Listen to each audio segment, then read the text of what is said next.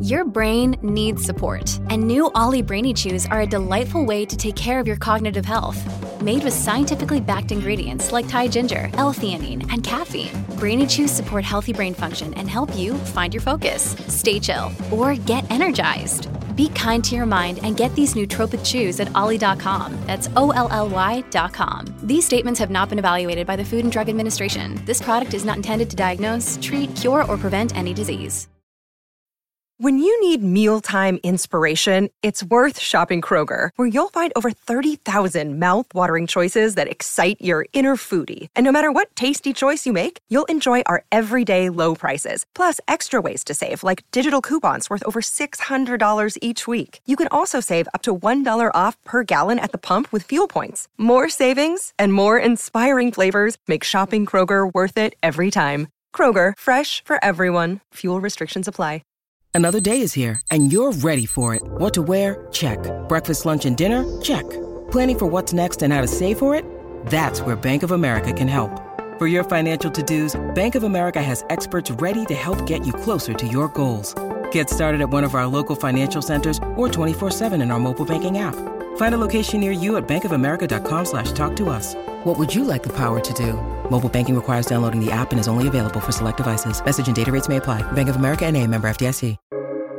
Welcome to the New Books Network.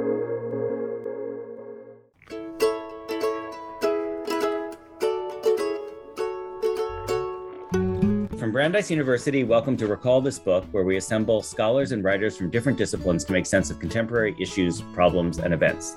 Today, Elizabeth and I, hello, Elizabeth Ferry, are delighted to speak with the brilliant Stanford English professor, Mark McGurl. Hello, Mark. Good to be here. It's great to have you. Whose Everything and Less, the novel in the age of Amazon, has just been published by Verso. So listen to us and then rush to your favorite bookstore to buy it. And if I say bricks and mortar bookstore with a poignant twang, you will know immediately how to place me within Mark's delightfully subtle and far-ranging categorization of the various responses that we citizens, consumers, readers, and I should also say the texts of those citizens, consumers, and readers can have to our era of Amazonification. So in his previous influential and wonderful book, The Program Era, Mark made waves by offering a system-centric approach to fiction on the post-war period in America, insisting that we look at the literal sites of production and also of accommodation for American fiction. Those hundreds of writing programs that created their own ecosystem for certain forms, certain generic tendencies within literary fiction. And actually saying that, Mark, reminds me that you and Elizabeth and I obviously share this time at Hopkins, which was a very, very early one of those programs, I think, just after World War II. Oh, yeah. Those returning vet programs. Yep. Yeah. So then he pivoted towards the Amazon era with a hugely influential, and really influential even by non-English professor standards, 2017 article in MLQ, which was called Everything and Less, Fiction in the Amazon Era. And now comes this 300-page book that is maybe an unpacking or a next step analysis from that argument. So Mark, I have a zillion notes about how I see your argument proceeding. And I should say, we also have some companion texts to go along with it in this conversation. We have two older novels that directly thematize and explore the world of bookselling in its earlier pre-virtual forms. And as always, we are going to end but with recallable books, the book that if you enjoyed this conversation, you may also want to dive into.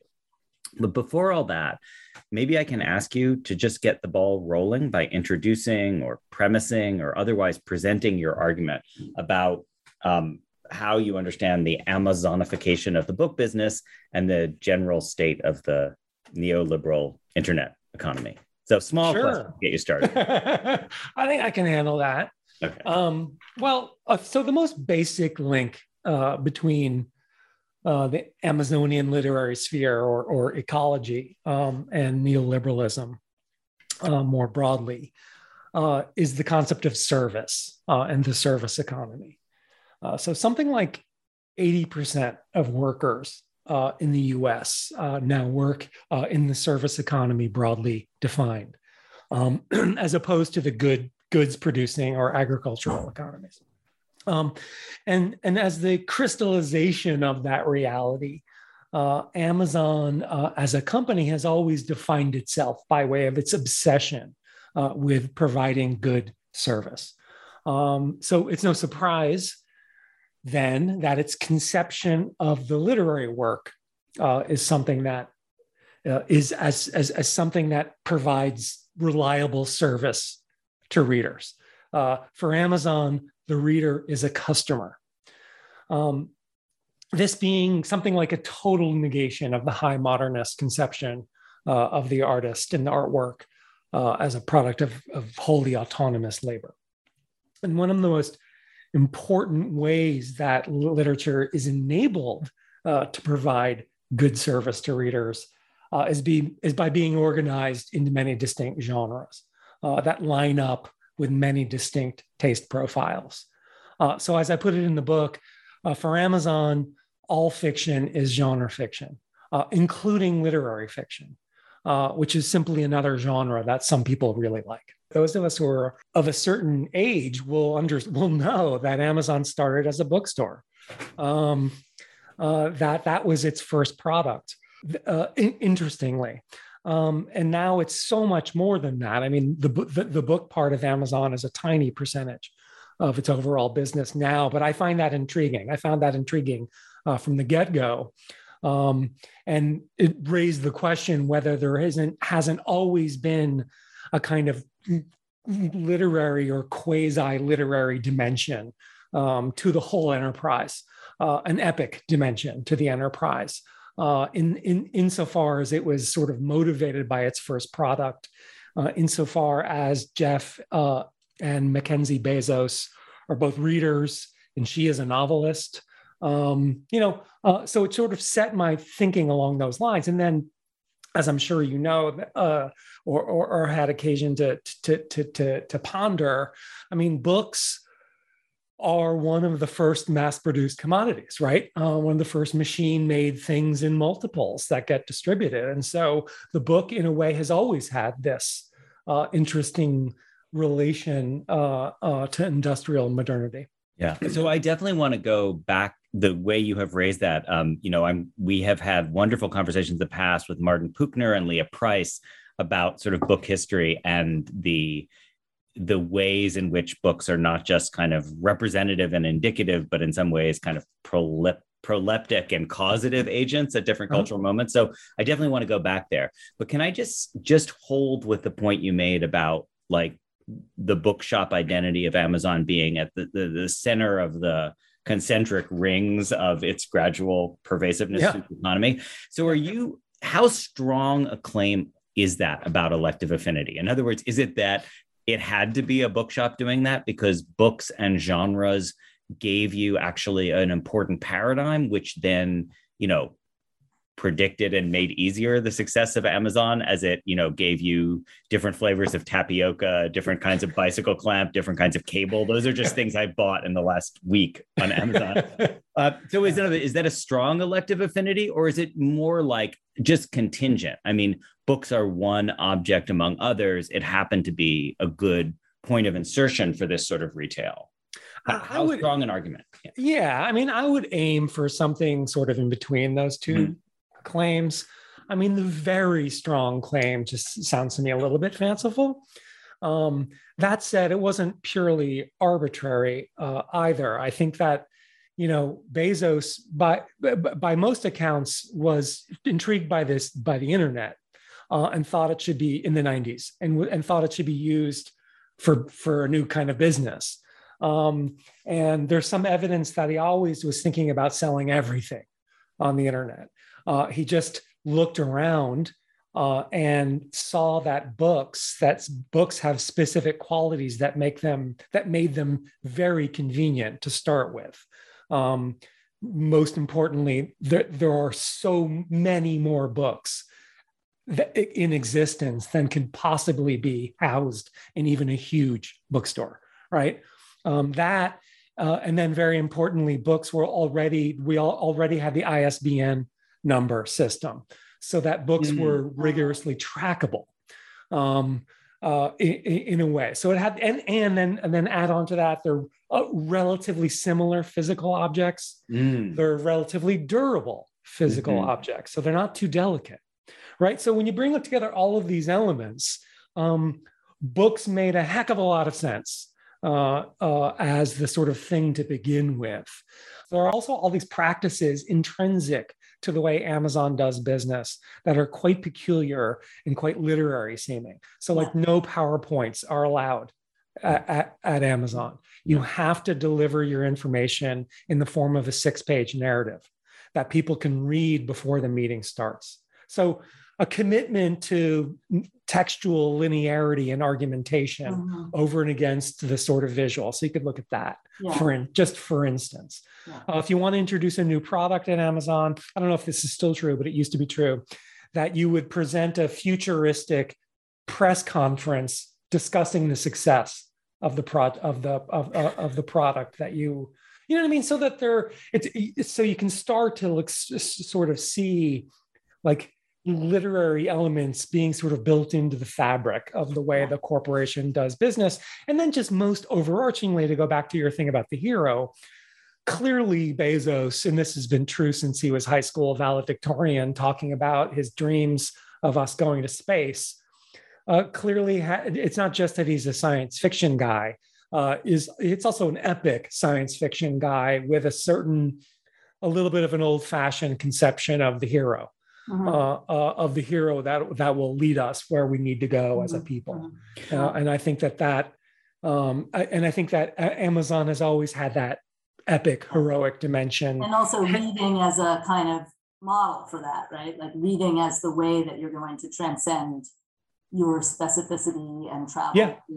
At least initially, you read your way into the future. So I want to tilt this conversation towards something that I'm basically going to sit back and listen to you guys talk about methodology, because as Elizabeth, as an anthropologist, I think you have some thoughts about the methodological, the sort of divides around how one writes a book like this, Mark. But can I start that by saying I really admired, and I would love to hear you say more about your notion that kind of buried within the genres that succeed within the Amazon universe of, self-publishing, but just book distribution more generally, within those genres itself, you read basically a coded or implicit referentiality to the system itself. So I'm going to drop in on, because now I get to talk about something I've never talked about before, adult diaper baby fiction. No, that's not what it's called. Adult diaper porno fiction. What the hell is it? What is it? It's adult baby diaper lover. Adult baby diaper lover. ABDL. Yeah. Okay. ABDL. Yes. You Google it now. But and then except have a screen up when you Google it. Yeah. So not safe for work. If I understand your argument, and this is what I want you to say more about, you're saying that in the kind of framework of adult baby diaper lover is a notion of kind of like it actually models the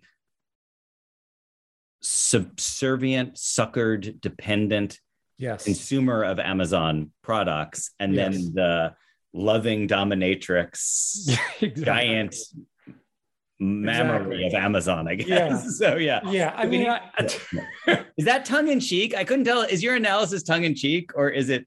Do you think that? Only tongue in cheek to the extent that one could multiply, I think, possibilities for this sort of allegory of Amazon's own business. It's just that's a very particularly direct, and I admit kind of sort of funny one, because it's an image of a formerly alpha heroic male who eroticizes being dominated by a mother figure, right? And provided with everything he needs rather than having to go out there and provide it for himself. A mother who looks a little like Jeff Bezos, in other words. Yeah, basically, yeah. I mean, yeah. I was just sort of interested in the erotica space in general, because it's the sort of wildest sort of affordance, to use that term, of the Amazon system. The things least likely to make it through any kind of like ordinary literary gatekeeper. but you can't keep the people from producing innumerable versions and permutations of their kink out there. And this was just, and I was sort of interested in that as a general phenomenon. And then I stumbled upon this stuff. And I was like, wait a minute, that actually is uncanny. How it, well, my first thought is, wow, this reverses 50 Shades of Grey.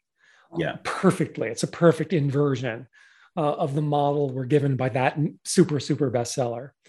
But also it really kind of gets at least that element of Amazon in its relation to us as dependent consumers who, you know, sit immobilized as stuff is delivered to us, basically. Mm-hmm. And all of our needs are met before. All of our needs are met. Yeah. Okay. So I'll just ask a tiny follow-up on that before the much more interesting question of, like, you know, talking to people versus reading books. So do you feel like, is your insight that once you've understood this system, it's possible to go in and find, you know, the moments that resonate, the kind of fractals that embody the system as a whole? Or is the argument a little more agential than that you see people kind of working out the logic of the system that they are operating within by way of the stories they are telling? Oh, well, God, probably not consciously. Okay. No. That seems far-fetched. Yeah. Spontaneously reproducing the way we all do. Yeah. We're all spontaneous reproducers of ideologies and ideologies. And I think that's what one is discovering in this space. I have not been able to stop my own methodological commitments from being accretive, right? Mm-hmm. So that sort of multiplicity of approaches that you sense there, partly that's an artifact of the of my wanting to sort of like add up all of the things you can do to sort of read literary history rather than sort of purify them in favor of one direction or another. So that's, and then, I mean, a more positive account would be that because of certain kinds of theoretical models that fascinate me, complexity models, where you're sort of taught to think about things at different scales, and the way they relate to each other, the way the world is sometimes fractal in the sense that it's scale free, that something really is a perfect miniature of something larger. Right. But then in the social, that's not always the case. Sometimes sometimes differences in scale produce real differences.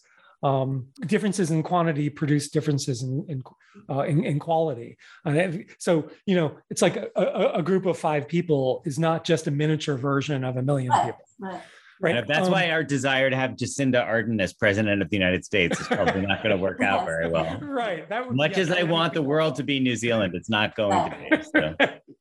Yeah, exactly. And so in a lot of ways, what I'm doing in this book and also my previous couple books also, I think to some degree, is manifesting that fact of trying to perform multi-scalar analyses of things. Right. Yeah. I mean, I read it as sort of like, and the term fractal is also coming up in my brain, right? But in this sort of like let us posit this as an example of that, or let us posit this as caused by that, or sort of as in a synecdochic relationship of that, right? And sort of. But I like your word accretive because it definitely, you know, it feels like this sort of like from this angle and then from this angle. And well, I mean, that goes back to the very initial gesture of the book, which wants the reader, you know, to get interested in Amazon as a literary historical phenomenon, and goes with that, you know what I mean, for 200 plus pages, right? But which never, at least I'd like to think, never tries to pretend that there's something exclusive about this context that, you know what I mean? It's really like, I think in terms like of it being a big thought experiment. Okay, let's put Amazon at the center of things. And then what follows from that as an interpretive lens, without ever sort of, it's so implausible to sort of say that there are not other profoundly important sort of ways to look at the contemporary literary culture. There obviously are. And so it tries to be forthrightly constructivist in that sense. It's like, yes, I mean, I do want to claim that, it's not crazy to say that Amazon is the most interesting thing that's happened materially to literary history in the past 20 years. The gauntlet I throw down in the book is to say, can you point to something that's happened inside a novel since 2007 that is as consequential as the arrival of the Kindle in 2007? So that sounds like a great time to loop back to our historical context. And I think each of you guys chose a book that looks at the book trade at an earlier moment. And I don't know, Mark, since yours historically is a little bit earlier, do you want to start off with the Morley book? Sure. Well, there's this book. First, I want to give a sort of shout out to a graduate student in my department named Jessica Jordan, who's working on this genre, books about books, which turns out to be much larger than you might have imagined. I knew about this book from researching my first book, which is about the turn of the century, literary professionalism, but she reminded me of it working with her. But it's called Parnassus on Wheels. It's by Christopher Morley.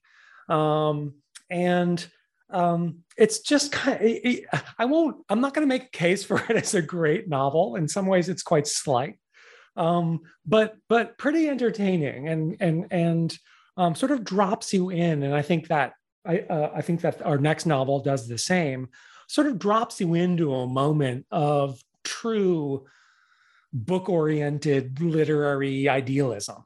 The idea, so the plot is that a woman is living with her older brother on a farm. And then he happens to becomes a famous writer by writing essays on the joys of living on a farm.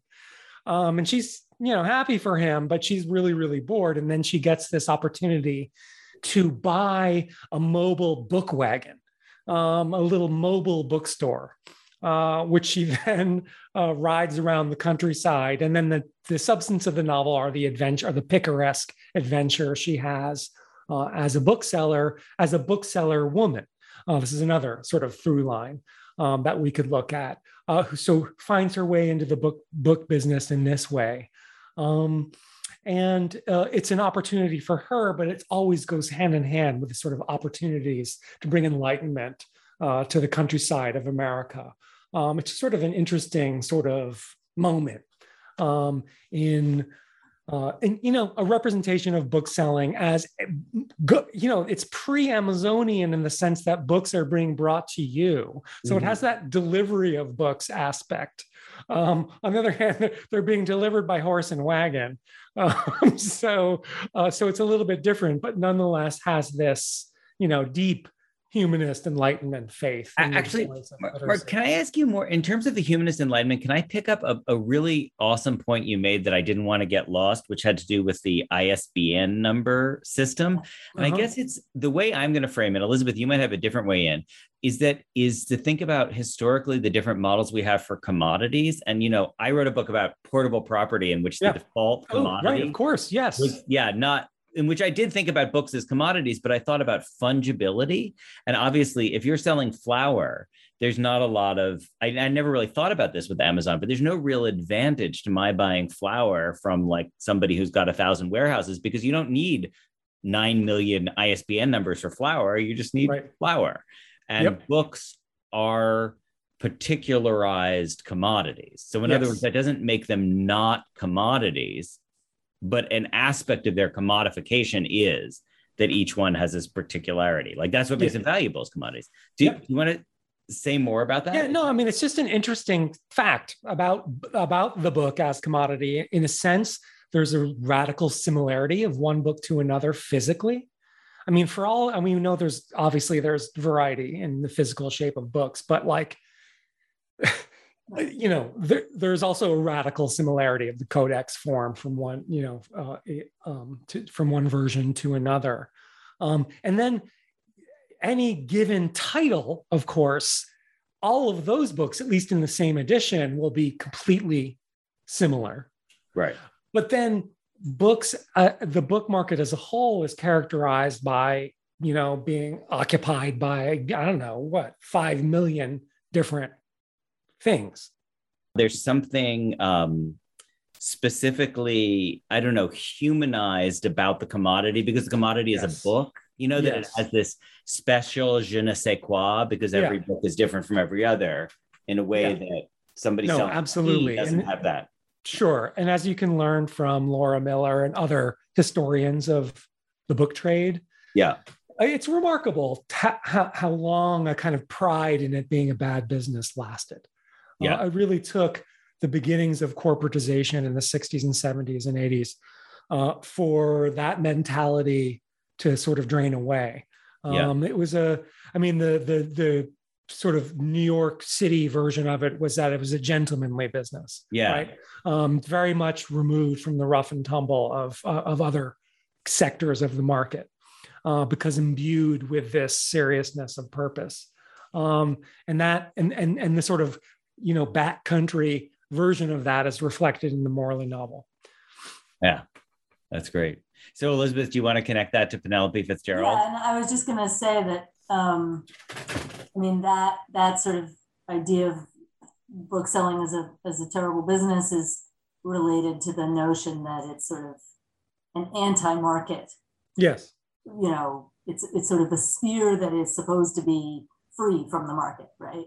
Right. Therefore, which also relates to this question. A lot of the commodities that we think of as being these sort of commodities that are based on distinctiveness rather than similarity or fungibility also kind of play with that idea, right? That sort of notion that they're, a work of art or whatever that's like somehow not against the market. So anyways, not a few things of what you said about the Morley could be described about the bookshop. In that's, sort of, a lady bookseller who's kind of going into this sort of hostile environment. It's not sort of traveling in, mobile-y by mobile bookshop, but it's sort of in this, English kind of small town. And we had a discussion offline about kind of whether we thought it was one of the better Fitzgerald's books. And I don't think it is, but I do like it a lot. And I like its kind of like, it's non-triumphal quality. Right? Yes. Like it is not about conquering the minds of rural Britain in order to get them to appreciate her, stick-to-itiveness or whatever, right? She loses, right? She loses, It's all a big failure, yeah. And that seems very Fitzgeraldy in a way. It's kind of like very sort of, humorously unforgiving. As a massive fan of Fitzgerald, can I just put a plug in here that it's 1978? I think it's her second novel. And in 1977, she published her book, The Knox Brothers. Do you guys know that? Which is like the portrait of her 4 great uncles, I suppose. And one of them was the editor of Punch. So I actually think there's an older literary historical tradition that she's part of. Like, in other words, she is very much in the family business of, buying newsprint at 2 cents a pound and selling it at 5 cents a pound. I mean, like she's thought about different modes of dissemination. And of course, she has this wonderful book about the BBC, Human Voices. Human Voices, which is, again, about medium specificity. So, Another possibly important detail is that the bookshop is a historical novel. I mean, not at great distance. It takes place in the late 50s, but it's a 78 novel. And so the book is very charmingly a book about a failed project of enlightenment of the small town, but that sort of success might be added in, as it were, historically from 78 as a clearly much more liberalized moment. Looking back on that conservative, about the book Lolita, trying to sell the book Lolita. So Can I turn back, Elizabeth? You made a really good point about the kind of not unsaleable commodities, but commodities that are saleable precisely because they mark their distinction from mere commodification. Is there something to be said about the aura or the kind of metonymical association of like cool prestige objects that get sold in a bookstore? And so, Mark, I'm sort of thinking about Amazon here, like opening out from its beginnings as a bookstore to so much more. But also, Elizabeth, just your comment made me think about all those, hipster t-shirts that I have bought for $28 at a bookstore, or the like cool Canadian bacon chocolate bar that, do you know what I mean? Like there's like a whole set of items, which I've heard in some bookstores are like the main seller, Or the meditation, the little meditation manual that you get. Totally. Yeah. But forget the manual, like the little mindfulness token that you can buy at the, which is, so what is it about those things? Because they are erraticized by being in a bookshop. And Mark, it's so great that you name checked our colleague, Laura Miller at Brandeis, because I actually don't really know her work on this. I knew that she worked on it, but I'm going to go check it out. Well, now. I mean, the book of hers I've read most recently is Reluctant Capitalists. Yeah. So, which makes the argument right there. That's great. I mean, I'm so sorry we didn't have her in this conversation. That would be great.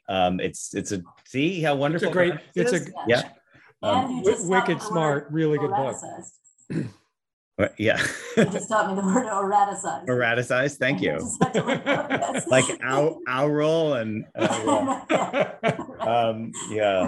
it's things that make you do fun things with your mouth. Yeah, but that notion, right? Reluctant capital. That's a great way of thinking about it. So yeah, Mark. I mean, do you have thoughts about that? Historical, that genealogy of the book trade. Yeah. I mean, I think that to some degree, Amazon disconnects from that. Just at least in the sense that, I mean, except insofar as it's opening physical bookstores of its own, it's disconnected from that, and that feature of especially, well, no, not just independent bookstores. All bookstores have lots of tchotchkes. That are marketed to the people who go into bookstores. So there's a kind of a class profiling going on in that stuff to some degree, but that also maybe has something to do with profit margins, et cetera, as you say. Amazon's a little bit different in that because it's at least the online part is virtualized. You don't get that kind of associative. Certainly not that you're not representing yourself and behaving visibly as a certain kind of person with a certain kind of taste profile. So I think Amazon's a little bit more of the massified version of that, although for sure, I mean, the funny thing about it is that it just expands the number of commodities that you might buy at the same time that you buy a book. It presumably has algorithms that are then, pushing up certain things based on what you bought, right? Yeah. Does either of you know much about the history of the kind of culture wars around public libraries in America? Mark, I feel like that might be something that's kind of in your bailiwick. No, but I mean, just the thing I was thinking about is, with the rise of the Carnegie system, around 1900, more or less, and then the professional librarians that Melville Dewey trained, you get that question of whether the library is going to be a space of massification or a space of cultural prestige, because there was lots of, I'm going to call it, good popular literature that in a library pre-Carnegie, the library could just hold that stuff. So in a way, historically, the arrow goes the other way, that 19th century libraries were not ashamed to have the things that people wanted to read, but then the library became a prestigious, erraticized space. And then you had to not have 10 copies of the latest, quote, trash. Instead, you had to have, Harry Beecher Stowe and Herman Melville and all those other folks. So, I don't personally know that history well enough to comment on it. I mean, because I'm obsessed with what I am obsessed by. There's the question of ebooks and the library. Just to go to a highly specific, highly contemporary debate being had about whether you can take out an ebook and what the property status of those are going to be at libraries, because that is one way to acquire an ebook, is to get it from a library. So I actually think this is a good moment for us to turn to the question of recallable books. So as loyal listeners know, these are books that if you enjoyed the conversation today, and who would not, these are other books you might want to look at that kind of fall into the same bailiwick. So Mark, as our guest, I'll turn to you first and ask if you have one to suggest. Sure. My recallable book is relatively recent in that it's 40 years old. And it's a book by Walter Tevis, who also wrote Queen's Gambit, which was just made into a, he also wrote The Man Who Fell to Earth. Love that book, So a really sort of super interesting science fiction-ish writer. Yeah. But the book I wanted to point at, and it's a truly interesting book, really, really worth reading. And it's called Mockingbird. And it's a post-apocalyptic novel. It came out in, I think, 1980. And in this post-apocalyptic future, it's an illiterate future. Books re-enter the world in a very, very fascinating way in this novel. And despite its sort of dystopian vibe, which is sort of continuous with Fahrenheit 451, the Ray Bradbury sort of dystopia, anti-literary dystopia that people are living in, it's in that sort of sub-tradition of the books about books. But it's a really fascinating novel. It's got a small cast of characters. It's very inflected by existentialism. One of the main characters is a humanoid robot who, for reasons that are like, they ask why this is true, but he's embodied as an African-American guy, and he's the new dean of NYU. So there are all sorts of, and he's immortal, and this is a problem for him. This is the existentialist thing because he's a robot. And then there's the two other main characters, and one of them is they both rediscover books and what books mean, and that makes it sound a little way more corny than the book actually is. It's an amazingly well executed novel, and anyone who's interested in this kind of thing, I strongly recommend it. Okay, that's great. Thanks, Mark. And thanks for mentioning Fahrenheit 451 in passing. That's obviously a great one to think about. In fact, Bradbury in general, I feel like from The Illustrated Man on and Martian Chronicles, he does have this kind of love-hate relationship with the notion of a kind of prestige cultural canon embodied in books. You know, even Edgar Allan Poe keeps coming back in Bradbury. So it's a good way of thinking about it. So I will also, I'll go way back, and I'm going to do what Elizabeth usually does, which is recommend a Trollope novel. And it's The Warden, which is, you know, a great Trollope novel in and of itself, but it's also his first novel. And it's really interesting because he's definitely still feeling his oats and feeling his way generically into how he identifies the kind of work that he does. So Mark, one of the reasons I asked you the question about adult baby diaper,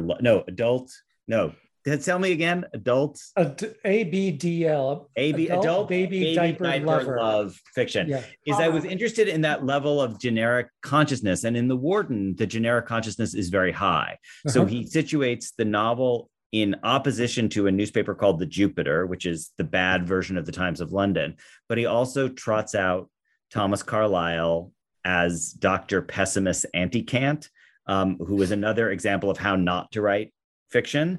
And then he also invokes Mr. Popular Sentiment, who is Charles Dickens, who's another example of how not to do it. So he's locating himself within the triangle of, you know, bad other iterations of what a realist novel might be. So I think it's a good one to think with. Most of which are on the grounds of sort of catering too much to the public, right?